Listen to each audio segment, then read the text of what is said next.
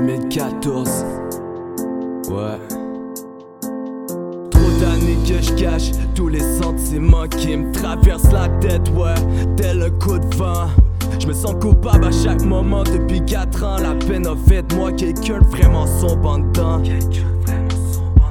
J'ai perdu des proches, ma mère, pis ben du monde. Puis là je réalise que la peine reste à chaque seconde. Ça me ronge à l'intérieur comme un virus, comme si on voudrait toujours plus. Après essaie de garder le focus.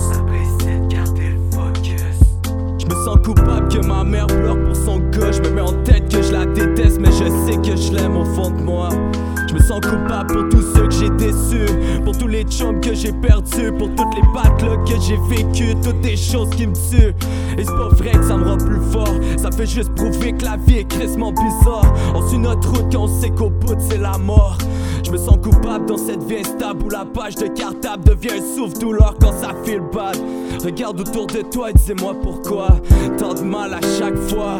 Pourquoi je me sens si triste de vivre une vie comme ça. Je me sens coupable à chaque seconde de mon existence. Je me sens coupable, ça fait mal, ça a juste pas de sens. Ouais, je me sens coupable, y'a la douleur est intense. Je me sens coupable, ouais, je me sens coupable. Pour tous ceux que la peine est en train de tuer.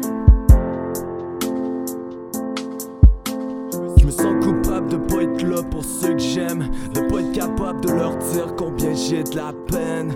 Au lieu de ça j'écris voilà la vie que je mène. Je me sens coupable de vivre caché derrière un sourire éphémère, de regarder ma blonde des yeux que le cœur à l'envers, pour pouvoir lui offrir tout ce que je veux, ce qu'un autre pourrait faire.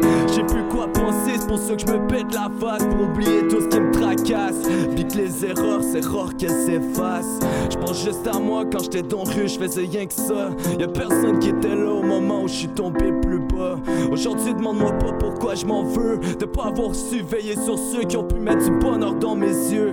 Je me sens coupable, j'ai mal en dedans. Je crie à l'aide mais personne m'entend, personne comprend. Bienvenue dans ma tête maintenant. Pour tous ceux qui sont restés, les chums c'est ça la famille.